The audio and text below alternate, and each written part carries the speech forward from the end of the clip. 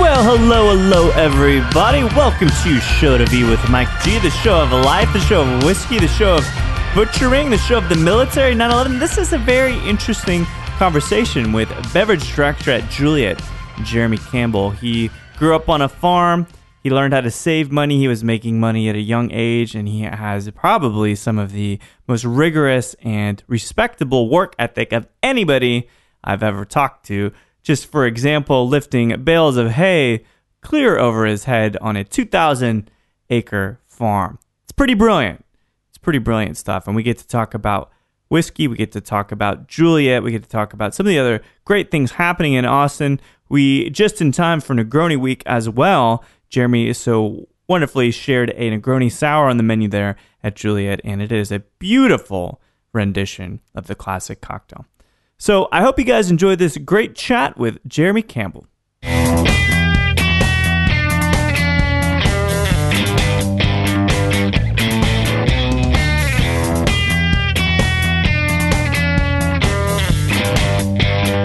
Yeah, it was for great fun. I mean, What? This is electrical. yes. How much damage was there? I mean, it sounds like they're going to be out of work for a month or two, even. Fuck, is that destructive? Yeah. I didn't know that. So I'm not sure if it happened while they were working or after everybody had gone home. But Yeah. it sounds like a lot of damage happened. Man, it's just like one of the worst plumbing, right? Water leaks, everything's fucked. Electricity. I mean, I'm just glad nobody was hurt. Yeah. You know. So from what I understand, it was 4 hours. Is that right? 4 hours of Last just night? Yes. rough and tug. Yeah. Oh, yeah. And, Insane amounts of. yeah. And you cocktail. know Speed Rack. And Yeah, you for get that sure. whole concept. And so this was a practice round pretty much for them. Oh, okay. For Speed Rack, because they are the Texas finalists Yeah, going to New York here in May, and they oh my God, Madeline, that girl just crushes it. Her speed and intensity. I worked with her 4 years ago, and Where were you guys working together? Pichet for a minute. Oh, no shit. Okay. But yeah, working with her and seeing her how she's evolved Yeah. these days is just incredible. How she can kill anybody probably as far as speed and craft. You can take on any guy here. And There's no doubt there. yeah. There is this because I sat down with her months ago now, and there is just this intensity, and I'm like, where did you get so intense? Like, She's always been intense. but that's funny because it's like no, because I think about what makes someone intense. Like Lee Marvin, right? And I talk about Lee Marvin. Lee Marvin's fucking intense. But why? Probably because he lived like a very, very rugged life, taking lots of punches, drinking a lot of whiskey.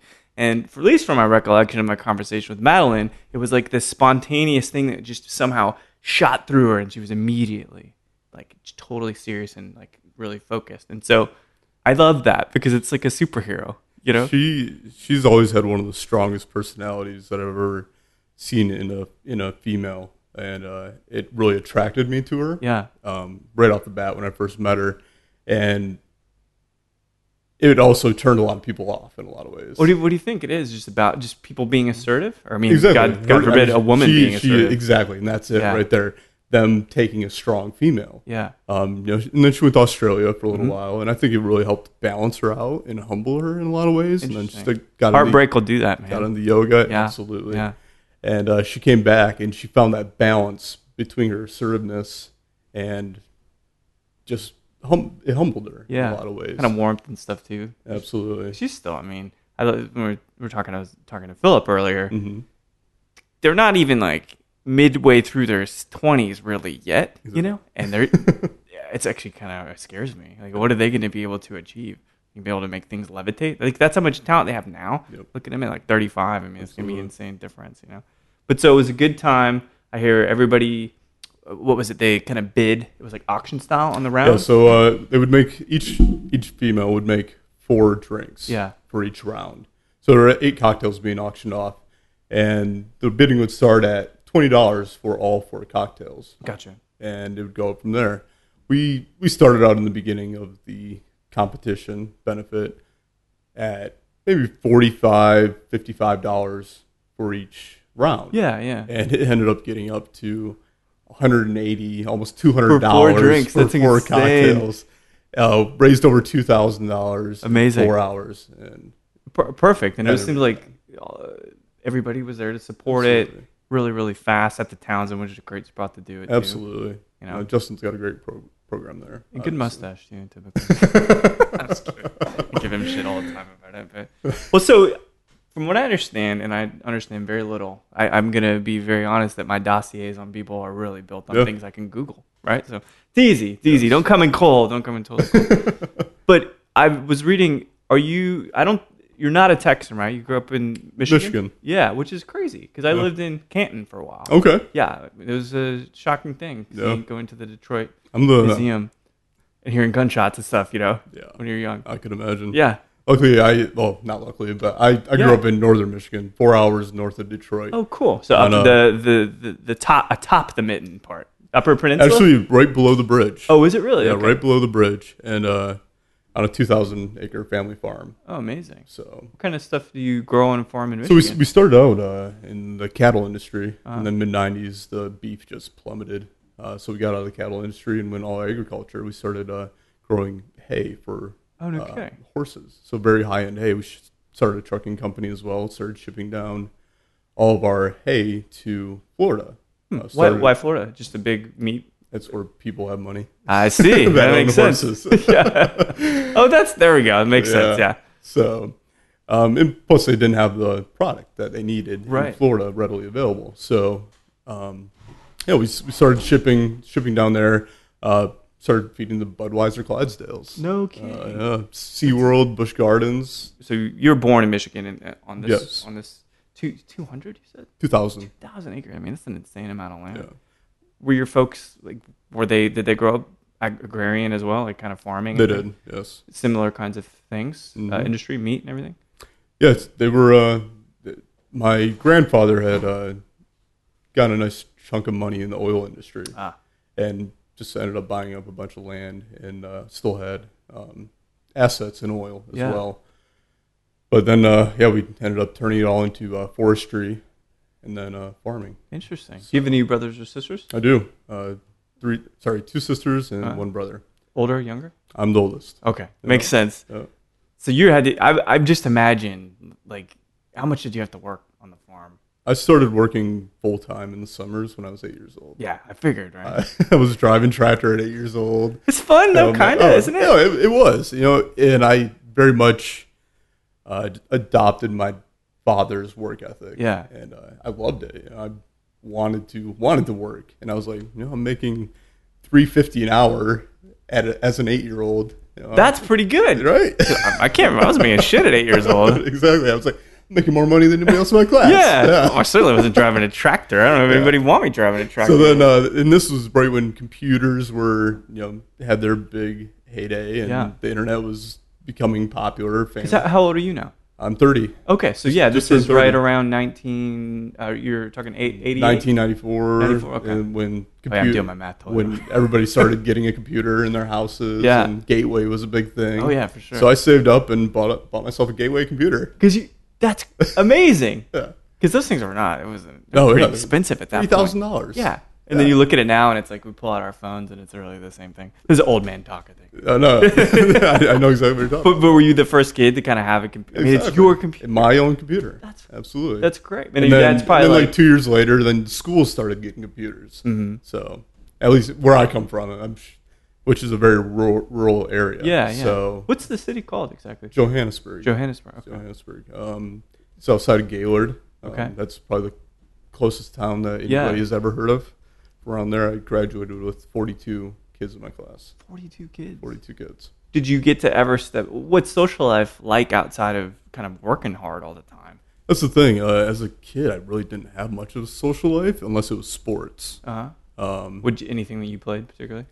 I played pretty much every sport. Okay. Football was my main sport. Offensive? I was actually offense and defense. Okay, I was gonna say, well, there's only 42 of you. They got to make you play. Like you're the quarterback and the cornerback. No, it's funny. I was a beefcake when I was in fifth grade. Really? And that's when I started, and they had me playing center, and then it just kind of kept evolving. In seventh grade, I shot up, went through puberty, and I continued. They kept me at center, and then also a defensive end.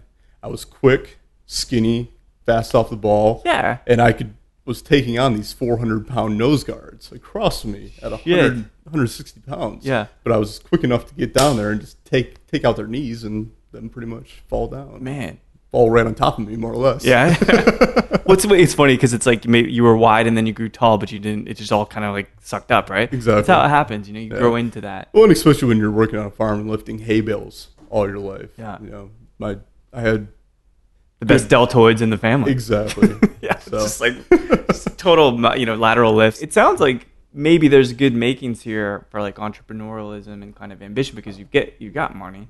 I always wonder, like, did your dad want you to follow in those footsteps? He did. He originally had planned on. I believe he originally had planned on me doing that, and I had originally planned on it. Yeah. As well. It was probably once I got into the restaurant industry when I was 16 that probably started opening my mind to new things. Yeah. And then after Iraq, and I was also in the military. Yeah. That kind of got this whole idea of checking out new places in the world and traveling. And because I'm trying to I always add this stuff up. It's like in other words, I'm writing your book, right? So of course I'll make nothing on it, but you'll make everything. It's good. So at that point though, because you said you started working in restaurants at 16, like bussing, stuff like that. Yeah, I was bussing and bussing, dishwashing, and making pizzas in the back. Sounds pretty good. House, yeah. I mean, oh yeah. 16 years old, and I had more work ethic than any kid they've ever seen. Well, I bet. I mean, at 8, you're buying a computer when you're young. You're making through 50. Like, no one can mess with that. Yeah. Which makes me wonder. So, when you're getting out of high school and everything, was college ever on the radar, or was it something you were just going to keep working? When I was in high school, it was all about sports. Yeah. Pretty much for me. I was like, I've got the farm. I'm happy with that. And then I started bartending, and I was like, wow, I've got this extra money too. Yeah, yeah. And high school, I didn't focus at all. Girls and girls and sports. Hey, girls, yeah. And I did end up by the end of it wanting to. I pursued criminal justice. Interesting. At first, and then when I'd gone to college for a semester, decided to join the National Guard. Figured it would help me with my resume as far as being a police officer. Oh, so that was the ultimate goal? No, that was the goal at that point. Yeah. No, it makes sense. Yeah. Really. And then was deployed a couple times and deployed to Iraq for a year and a half. In the Coast Guard? No, in the Army. Army. Okay. Yeah, Army National Guard. And when I came back, it had completely did a 180 as far as my political views, what my whole vision was on life. How long were you out there?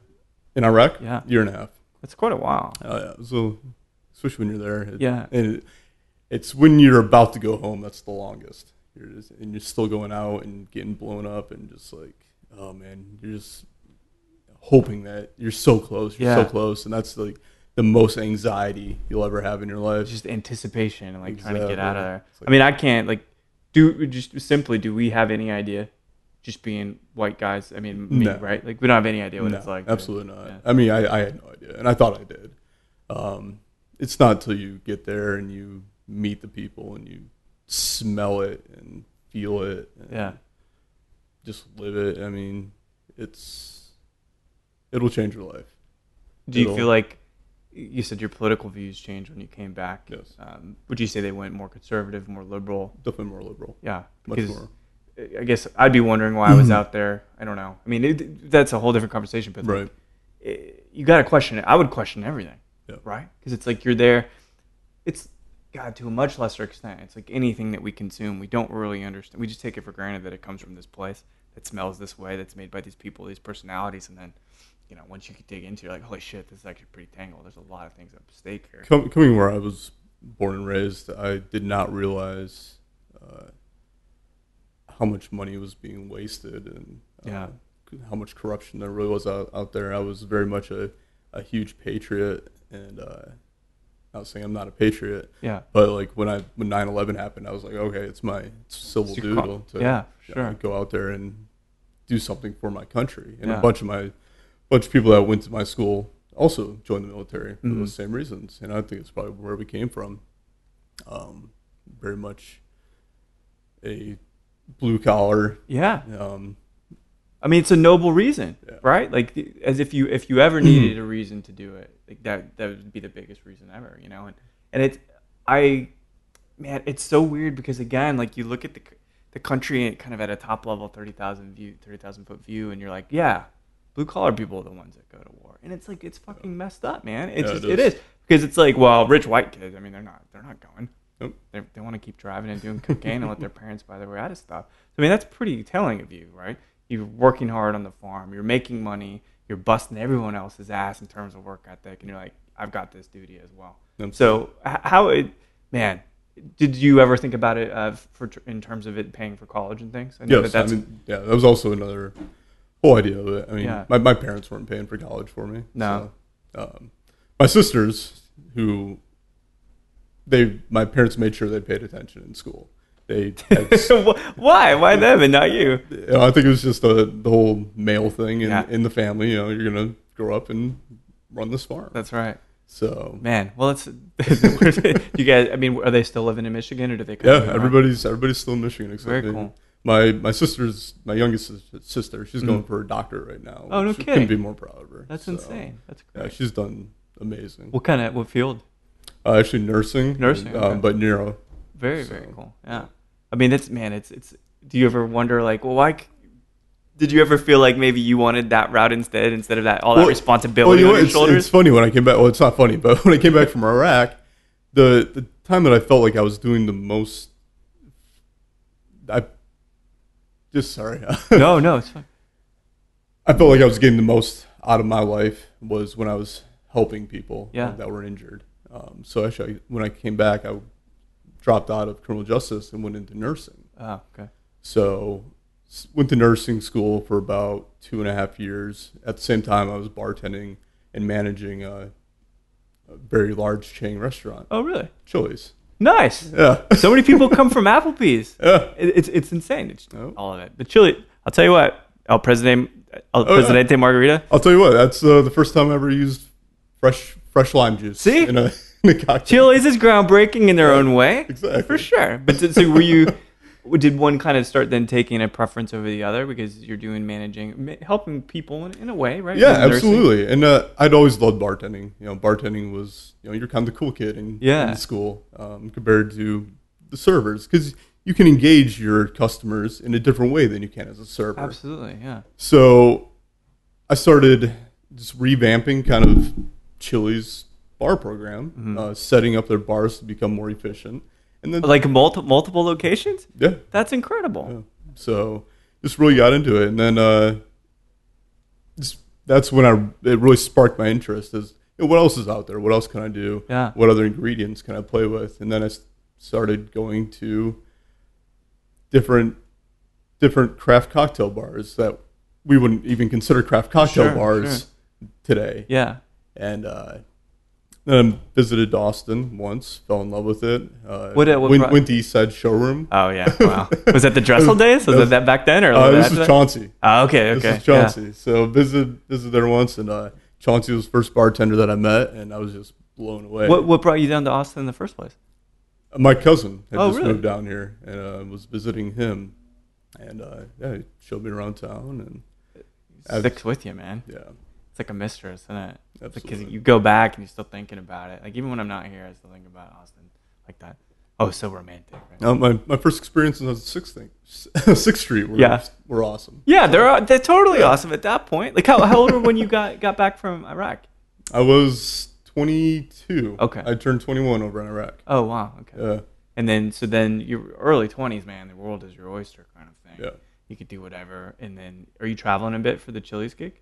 Kind of going to other stores? Just in Michigan. Yeah. Yeah, just in Michigan. Cool. Yeah. Who'd have thought? But yeah. Then I got married. And, okay, well, this is good. This is a good stopping point for a second. Okay, yeah. So you've so wonderfully brought up a couple cocktails. Now, what I understand, because we're here at Juliet, and it's a beautiful patio, man, it really, like, the foliage is really nice and green. It's very open. There's parking, which is also really nice down here in Barton Springs. And you guys are very much, is it classic or would you say modern Italian? Modern Italian. Yeah. Fresh made pasta. Everything's fresh. Stuff. Amazing. Absolutely. It smells great too. If tomatoes aren't in season, we won't have tomato on a dish. Love it. That's great. So then your task, man, being the beverage director for Juliet, right, is you have to mirror that same kind of seasonality, I imagine, right, with the cocktails. So, and I looked at the menu, you've got like a fine kind of level Negroni blend of stuff. Lots of different Negronis, a couple other cocktails, lots of wine, which is great. Absolutely. Biggest challenge there, developing that menu? I mean, is it difficult for you? No, I don't think it was difficult at all. I mean, I got a lot of inspiration actually at this place. Yeah. And, it is that way, right? Like that, especially you step into that especially room. with Italian spirits. Yeah. There's so much out there and so much history with Italian spirits and vermouths, fortified wines. There's just so much of a palette to play with. Sure. So many colors that you could paint. And literally colors, man. All of them are. It's got so many different colors. You know, some of these cocktails that we're creating are absolutely beautiful in flavor and in imagery. I love it because you've got one that's up. Well, actually, they're both up, but one that is perfectly clear, brown, and then the other which looks. I'm not even gonna guess because I'll be wrong. But so which ones are we looking at? All right, so the one that you're looking at right there is the Negroni Sour. Ah, nice. Okay. So egg white. Egg white, yep. Perfect. So it's going to be your classic Negroni build, your 1-1-1, and then you have simple lemon egg white.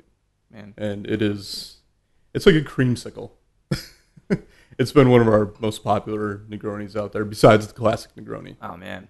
Yeah, the egg white, basically. What you do is you've just managed to, by using that fat, you've brought everything together, and there is no sharpness. It's perfectly round and sippable, and it's a 1-1-1 hardcore drink. Yep. I'll tell you one thing about the Negroni. For a long time, this is when I was younger, we're trying to like prove to ourselves we can drink like classic drinks. Right. The Negroni being like the perfect example. And so there was a time and place where I was drinking Negronis, and I remember I went to visit my parents up at Dallas. We're at this like kind of nice Italian place, and I order a Negroni. Server has no idea what I'm talking about, mind you. But I get it. They make it. It's all right. And then my dad comes. He's like, "Oh, what are you drinking?" I'm like, "A Negroni." And then I toss it over to him, and he's like, "This is horrible." Like, yes. Yeah. So this is such a wonderful and accessible Negroni. It's a great segue. Totally good. We also have one that's called the La Petite Negroni, and we call it Baby's First Negroni, which is vodka, Aperol, okay, and some Coqui Rosa. Coqui Rosa, oh, that's good too. Yeah. Man, it's really good. I know I feel real selfish here just sipping these cocktails. Oh, no. No, please, you have to jump in for sure here. And then this other this I call it the Golden Fiore, or Golden Flower. And it is green tea infused scotch. Which scotch? Using Famous Grouse on this. Amazing. Okay. Yeah. What kind of? Keep going. Mila Chamomile Grappa and Dolan Rouge. That's such good, man. Yeah. And orange bitters. Wow. It is. You would think with those ingredients that this cocktail would be astringent and heavy, and it is so light and refreshing. And bright. That chamomile comes through, man. It's so punchy. It's beautiful. This has been the most like eye-opening cocktail for most of my guests that have came in here. Like Scotch cocktail in spring. That's holy shit. Still spirit forward. Yeah. Yeah, really. It's spirit forward, but very lovely and light. Absolutely. Well, shit. Well, I say this again that I feel very lucky to be in this position. I get to drink these cocktails. But they're great. You did a great job. Thank you, man. And I can't wait to. We'll try a couple others. Absolutely, we'd love for you to try some more. Right. So, Austin's calling your name, but you said you got married. So we both did it once because I don't think you're still married. I'm not gonna guess. I don't think. But I did it. I got that one out of the way and just tied it up. The second one, which is the right one. There you go. To Alex Trebek, That's Howard Stern. Second one. I'm dead serious. I'm like, if it's good Howard enough. Stern, thank you for making that. Love that. Because he always says that. He had Alex Trebek on. Like, they're both agreeing. It's like, yep, the second wives, they're the best one. It's Alex fucking Trebek. Yeah. Like, no other guy you'd rather drink scotch with than him, right? So if he's going to stay loyal, forget about it. Perfect. So how was that? How did that kind of unfold? It's we had a really like crazy story. We actually kind of grew up a town apart from each other, and our families knew each other. We were actually baptized together. No My shit. ex-wife and I. Yeah. Wow. Yeah. And we had grown up. We would see each other at weddings where our families had known each other. So all our lives growing up, we just would dance together and just have this and think nothing of it, right? It's exactly. It's that girl again, and have this like young crush on each other. And then I remember like we were in 8th grade or something, and it was another wedding that had brought us together, and we ended up like going to a track because the town hall where people would have their wedding receptions was right next to quaint, isn't it, in Michigan? Was right next to our high school track. Oh, okay. So we went to the track and we sat there under the stars and bleachers or no bleachers? No bleachers. Okay. Just under the stars, and talked for hours, and that's when I really thought, I was like, wow, I love this girl. How old were you then? Teenager? It was 8th grade, so okay, so 14, 15. That's 14, I guess. Yeah, but that's still, I mean, you love a lot of things at 14. Yeah, absolutely. But there is no, I mean, that is not coincidence. I mean, that's supposed to happen like that. Right. Keep running in and out, And we hadn't seen each other after that. That was the last time I'd seen her in years. And then it wasn't until after I came back from Iraq that she actually got a hold of me. Really? And we had met up in Grand Rapids where she was living. I was living in Lansing at the time. Oh, okay. And we just hit it off right off the bat. Sparks flew. Like nothing ever changed, right? Exactly. Yeah. And it was a very fast engagement, and we were married very quickly after that. I still love her. Yeah. She's an amazing woman. She actually still lives here in Austin. No shit. She's a manager at Lambert's, actually. No way. Yeah. Oh man, that's too close. Too close for me. My ex-wife moved out of Texas. I'm real lucky. Like, no, we're still friends. That's good. And so it was just we should have been friends. Yeah. That's pretty much it. Was there something? I mean, I don't want to make this assumption, but coming back with this kind of lust for life and probably some sense of like, I'm so glad to be back in the States. Were you just seizing everything? Yeah, there's definitely a lot of that, and that's probably why I got into riding motorcycle a lot too. Yeah, that's how it goes. Yeah, exactly. Getting married, motorcycles, And we also had she was a sociology major, so we had the same political views after I had come back from Iraq too. So everything's kind of lining up. Exactly. I mean, it all sounds like it's totally the right timing for everything. Yeah, it was great. So how long were you guys married?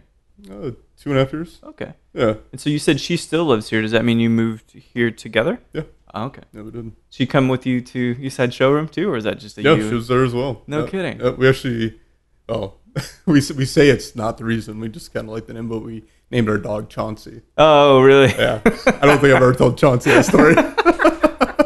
Man, Chauncey, you've been going wild on people's legs lately, man. Maybe it's very in the spirit of Chauncey.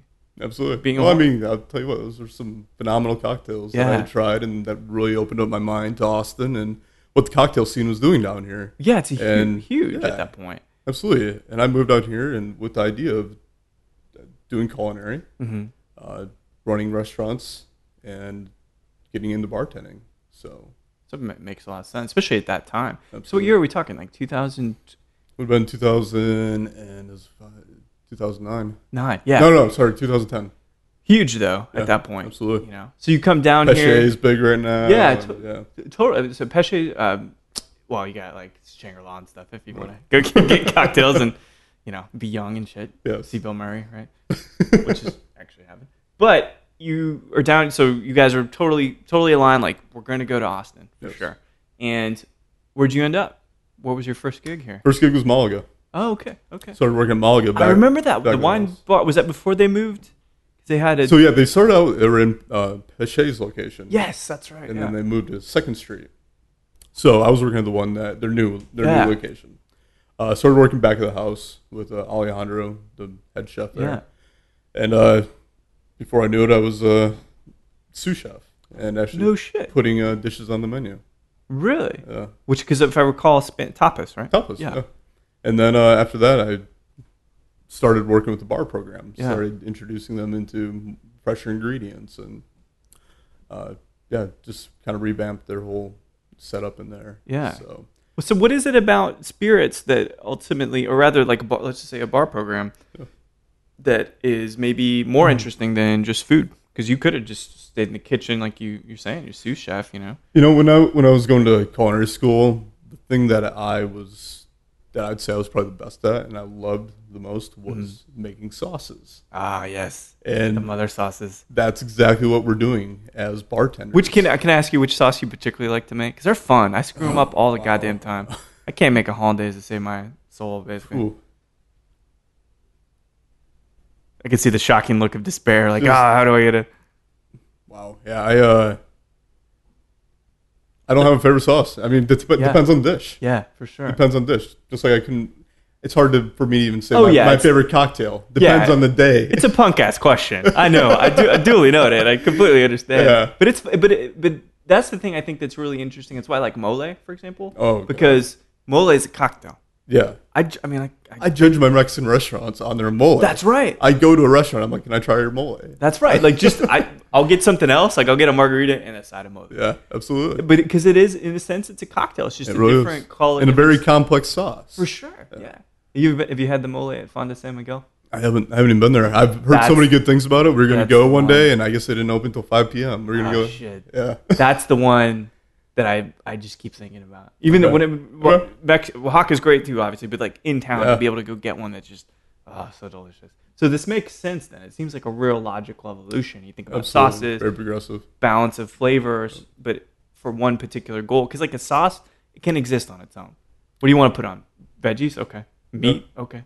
But the sauce is the cocktail. It really is. It's a binder. It brings everything together. Yeah, it totally is. So what was that first foray you're helping? You said Malaga? I always pronounced it wrong. Yep, Malaga. Yeah. And then you...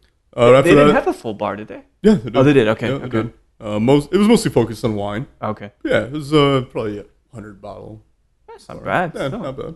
Pretty good. Absolutely. And you still had a lot of flavored vodkas and stuff there. And well, sure. Yeah. They're still around, if I recall. Yeah. There's a place. There's a time and place for absolutely. everything. You know? Absolutely. And so did you ever kind of, were you the bar manager or? Yeah, so then I kind of took on the position as bar manager. And that's like, a lot of people don't make that move effectively from the kitchen to the bar, do they? Yeah, I'm just going to pretty much credit that to the work ethic that my father kind of instilled in me. But that's okay. So this is a good point. How do you feel? I think it kind of is parallel to this concept of celebrity too, in America especially, right? Like, oh, I'm going to do this one thing that's so extra special. Everybody's going to give a shit all of a sudden, and then you didn't work for it. It's like American Idol, right? Oh, yeah, Dave Grohl having big beef with it. Me too. But so, how do you feel about? I'm sure people that have worked for you in your career that really, really are eager to just jump and kind of climb that ladder, but they really don't have the basic work ethic to do it. Do you see that a lot? I do, especially with this generation that's coming up right underneath me. Yeah. And I've the bartenders that I have that are that generation that are underneath me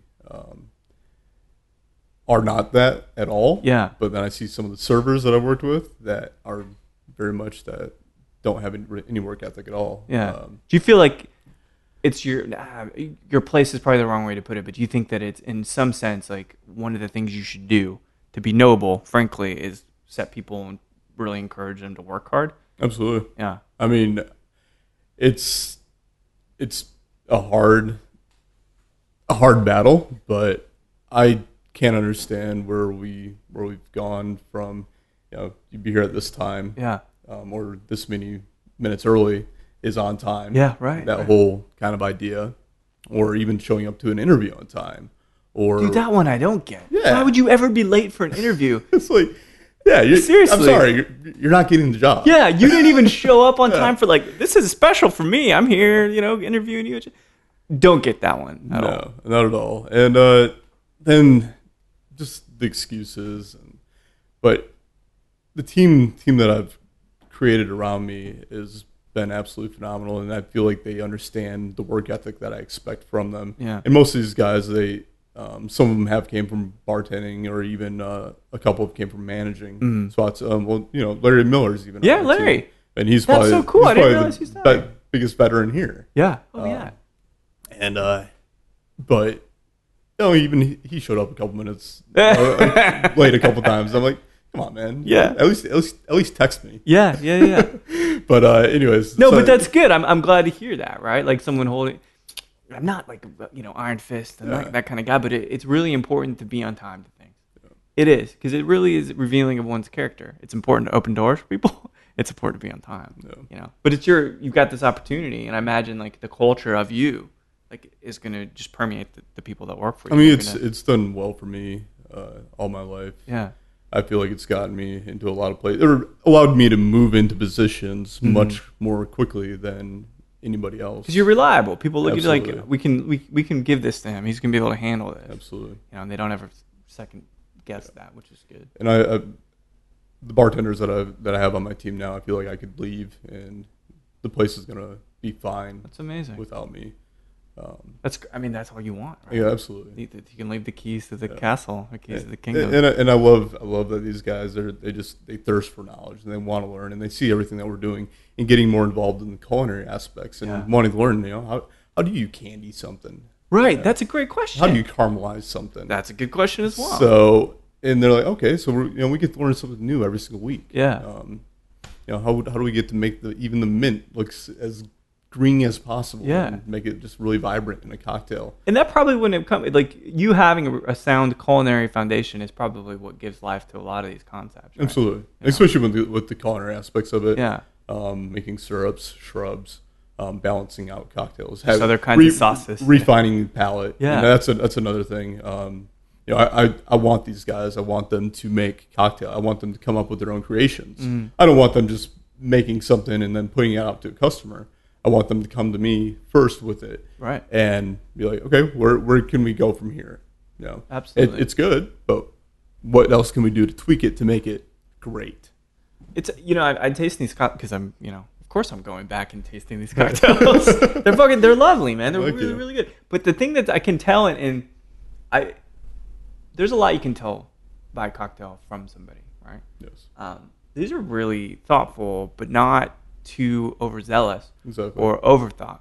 They're very balanced and very simple, but like calculated. And me and Larry and I were just talking about this earlier. It's like we go into so many competitions where you see all these bartenders trying to make so many just obscure things, right? All these obscure ingredients, and it's like I want my cocktails to be transparent. Sure. And if somebody wants to ask me for the recipe for my cocktail, I'm going to give it to them. Yeah. If they want to go make it, if they want to even go take it to another restaurant and give it to them. Yeah, for sure. Just, because you're not ego. Maybe call it the same name or something. Yeah, right. Like text me, say thanks or something. Exactly. Right? But make it approachable for the consumer. Make it so, if you are going to do like a syrup, maybe just do like a one ingredient in syrup. Right. Not, I don't know. No, I get it because I always bring it back to the Beatles. I don't know why. Yeah. But it's simple. But why is it simple? It works because it's simple, or is it simple because it works?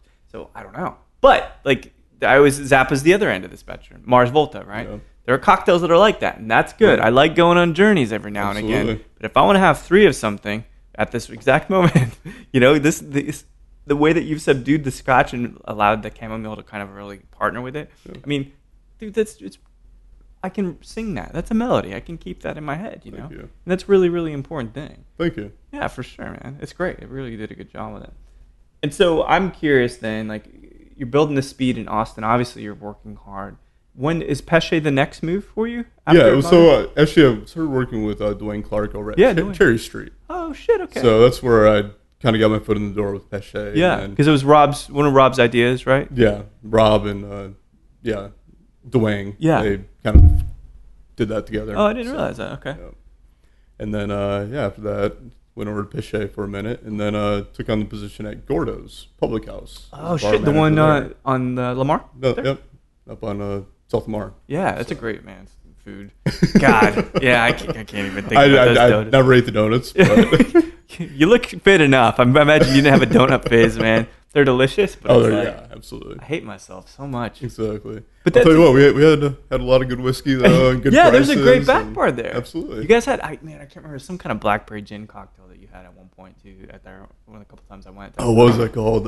You know what I'm talking about? I right? do. I do know what you're talking about. I can't think of the name right now. I think you guys it'll come to me. Plymouth too, I think, which was awesome, which is a great thing to see that. Absolutely. You know, one of the things that influenced me personally very, very deeply. So, like, where is there to go? Because I'm getting the sense that there's probably not any challenge that's too big for you. You know what I mean? I'd be like, well, when's Jeremy going to get defeated? When's he going to get kicked out? And I'm like, I don't think it's going to happen. Yeah. You have like this invisibility shield or some shit around you. You know? Oh, thanks. I can't see it. I'm just assuming it's there. I mean, I would love to own my own place, and that's kind of the next move for me is owning my own bar concept and restaurant concept, bar restaurant. But I mean, that's where the money is. It's in alcohol. Yeah. It's in spirits. Sure. But I do still enjoy the culinary aspects of pairing cocktails, wine, fortified wines, beer with food. I mean, it's a beautiful symbiosis. It is, right? And it's weird because it's a different set of flavors that you'd have in a bourbon versus something that you would have in food. Because food doesn't ever go that deep. It doesn't ever go oaky, you know? It doesn't go hot in that same kind of way. So it's cool because you get just this whole other chapter of flavors to work with that stuff. Absolutely. Any experiences you've had food-wise that you're like, man, I would love to do something like this? I always think of, ramen, but I can't make ramen. I could try. I love oyster bars. Oh, yeah. You know, that and burgers. Yeah. Amazing. So. Well, everybody likes that. Yeah, absolutely. You know? And no, scotch and oysters, great. Oysters and bubbles, awesome. Amazing. Yeah. But no, I also love tartars. Yeah. Raw meat, raw beef. Love it. The farmer in you is like, I know where this comes from. Whiskey and beef. Yeah. Blue collar Midwest shit, man. I'm telling you. Although you're more nuanced than that, but still, you know. Well, let's do something because I brought this. You're the first, and I love this. I was like, hey, Jeremy, you know, it's protocol. Do you want me to bring a bottle or do you want to get cocktails off the menu? Like, let's do both. Let's do both. No wiser words have I heard today. Oh, thank you. So I brought this one. Oh, yeah, we got some water, which is good. This, you know, I'm a huge Heaven Hill guy. I love this stuff absolutely. that they put out. And I can't wait to, maybe someday I'll get to meet Parker Beam.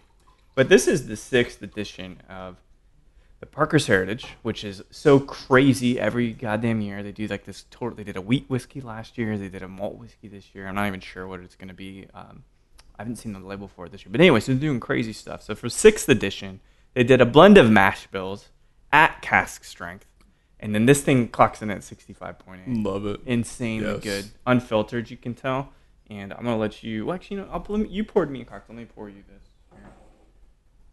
One of my favorite bourbons, William LaRue, and you're talking just so good. High octane, but it's so balanced. Yeah, absolutely. Insanely good. Beautiful. What's your bottle? Is there one that you can just always go to and sip? My go-to bottle is Talisker 10. Oh, okay. Yeah, it's Isle of Skye, Island of Scotch. Nice peatiness, but not overbearing peatiness to it. Great salinity and great floral notes. For the price, in my opinion, you can't beat it. Okay, that's great. Yeah. Man, sorry, I'm getting I've come under the spell of this fucker, and it is like, dude, at 65, I gotta put some water in there. Well, now I've got, you know, I think about all these other people I've met, and some work hard. Everybody works hard. Oh yeah, don't let me interrupt that moment. How was that? That's beautiful. That's so well balanced. It's so good. Yeah. It's got the perfect amount of oak on there. Not too grassy. Mm-hmm. It's very well balanced. You're right, though. It does need a little bit of water to open that up. I swear I'm still a man. I promise you. Oh, no. Like 45, 47 is that's what I tell perfect people. I'm like, normally I don't add water. Yeah. Unless it's like super high octane cask strength to really open it up because it needs it. It does. Well, and it does. It breaks stuff out of suspension. You get more creaminess. I mean, there's some scientific reasons. Absolutely. You won't ever see me put an ice cube in my whiskey, though. Me either. Yeah. I don't know. It's not iced in the barrel. Exactly. But the warmer it is, the more flavor you get out of it. Absolutely. So. You get that. And these are wonderful glasses for it, too. Yeah, man. Wow. Well, so I suspect that, man, are you thinking 5 years? Are you thinking 10 years for like being able to open your own place? I can imagine. You could do it in 2.5 years. I've got plans. There's something in the works. Yeah. There's something in the works. Do you want to keep it in Austin? For now. Yeah. Yes. The first concept will be in Austin. Interesting. So brilliant. Yeah. You want to get back there and cook again? Yeah, absolutely. Yeah. Why not? Oh, you know what? Here's kind of a funny story. Growing up on the farm, my brother was huge into hunting. Not a lot of my family was really into hunting, but my brother just got into it. And what kind of hunting? Buck or boar? Yeah, or what? Okay. Buck, bear, and coyote. Okay, coyote, no shit. Sorry, deer, whitetail, okay. not just buck. Damn coyote. Yeah, he had his own hounds and everything. Chase coyote, bear, stuff. But hunting bored the shit out of me. Yeah, so, sitting in the same because you're sitting, or even just like being out in the truck and driving around. Right, like that's not too exciting, right? No, especially when you're growing up and on the farm and everything. Yeah, I could pretty much open my window and shoot a deer if I wanted to. Sure. But whenever he would bring home any meat, I would always butcher it. Oh, really? Skin it and butcher it. Where do you learn how to do that? It's just honestly, it's something I kind of taught myself. I just kind of read about it, and then my dad kind of taught me a little bit, but then I think I kind of went a little further into it. Interesting. And it was very meditative for me. Just the process driven, like. Yeah, absolutely. Yeah. Just very primal and meditative, and just being able to sit there and be just engulfed in blood and that smell. Yeah. And it balanced me in a lot of ways. That's so crazy, man. Yeah. I mean, it's good. Everybody, I can see that. Yeah. It's primal, like you said. I mean, that's somewhere in both of us. There's some genes, right, that we had to do that shit. Nope. Yeah. And so would he always? Would he like at some point would he bring in the deers and he's like, all right, here you go, like pretty just much, expect that you would do it. That's the dirty work, literally. He's like, oh, well, you're gonna do this. Absolutely. I loved it though. Yeah. So, doing all that stuff and then just packaging all the meat, and that was great. But no, I love cutting. Yeah. I've got a nice set of knives, at my bar that I let my bartenders use. Yeah. They better clean them and use them right. Yeah. But they have to sharpen them too. Do you make them sharpen them? I do all the sharpening. Okay. I don't trust them to do sharpening. I think so. That's what I was asking. Yeah. Yeah. But no, they do a good job cleaning the knives. But I enjoy working with knives, and just especially with butchering, and I could definitely see having something related to that. I mean, what are you bad at? I'm trying to find something, right? Like you're not bald, you're not fat. You've got good knife skills. You've got good taste as well. So it's like, what is something is there anything that you think like I'd actually like to work on that? Playing guitar. Oh, see, all right, that's good. Yeah. Did you actually play guitar? Or no. You just kind of dabble. No, I've tried to pick up a guitar probably 5 times, and I don't have the patience for it. Really? Yeah. There are 6 strings. That's quite a lot. I just I played saxophone in high school. Me too. Alto? And, alto sax. Oh, yeah. And got all the ladies, right? I loved it. It was great. And but for some reason my fingers cannot play guitar for the life of me. But again, it's just some patience. I also can't play golf just because I don't have the patience for golf. Well, who does? So. I mean, you're not old enough yet, I think. Yeah, you gotta be like in your 40s and doing business deals on the fucking court. Close to being there. Of course. Well, it's great, and I think that we'll hopefully have a couple more cocktails downstairs. Get to check out the bar, which is lovely. That's really, really good. I'm very proud of it. Yeah. How long have you been here now? Since we opened. In July. Very cool. I was here about a month before that. Did they recruit you in, or was they kind of poached me? They courted you. They kind of poached me. Before this, I was the bar manager over at Winflow. Oh yeah, another Italian restaurant, and so these cocktails are far superior, in my personal opinion. Like 100. I agree, and that has a lot to do with one of my mentors, Robert Milliken. Had kind of taken my craft even to another level. I learned a lot from Dwayne at Pichet. Yeah. But working with Robert and actually sometimes testing a little too much the cocktails that we were making. Yeah. And there was sometimes we would make 15 cocktails with just little different variations, just to make sure we found the most balanced one. I see. And so, I mean, I kind of take that whole concept in with any of the cocktails that I do here. I'll make 10 to 15 cocktails with different vermouths or different ingredients or different ratios, and these ones might be good, but it's that specific one. You're like Phil Spector, man. Yeah. It's not that. No, it's got to be exactly the same. But again, that kind of level of detail and just understanding it, even that one ingredient out of balance can shift the whole thing. Absolutely. You got to go. We had a bartender that I did not hire that called me militaristic. Really? When you first. Because you made him show up on time? That's not fair. Well, besides that, I could see when they were doing something wrong. Yeah. Or taste it. If they didn't have the right amount of bitters in there. Yeah, you can taste it. Easily. Yeah. But they didn't. They were like, no, it's fine. Like, no, that's not what we. What the that's hell? not what we fucking do here. Yeah. We don't fucking do that. We don't put out fine cocktails. Yeah. Right? Put out perfect. It's got to be perfect every time. The garnish has got to look good. Everything. Even if you got a crooked garnish, you better straighten that shit. Yeah. Man, military right there.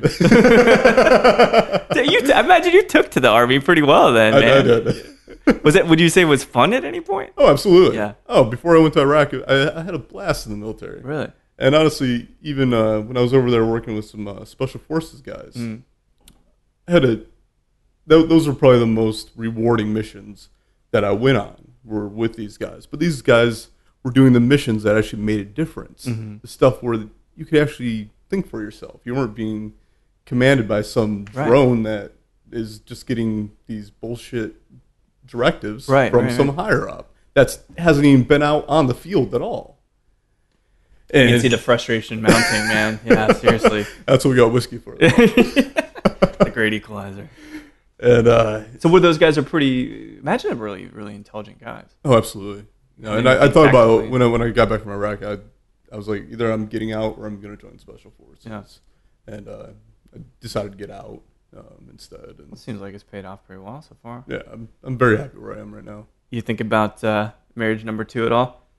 I'll tell you what, man. I've got an amazing girlfriend right now. Yeah. It's the easiest relationship I've ever been in. Are you like kind of you're disarmed by it a little bit, and you're kind of wait?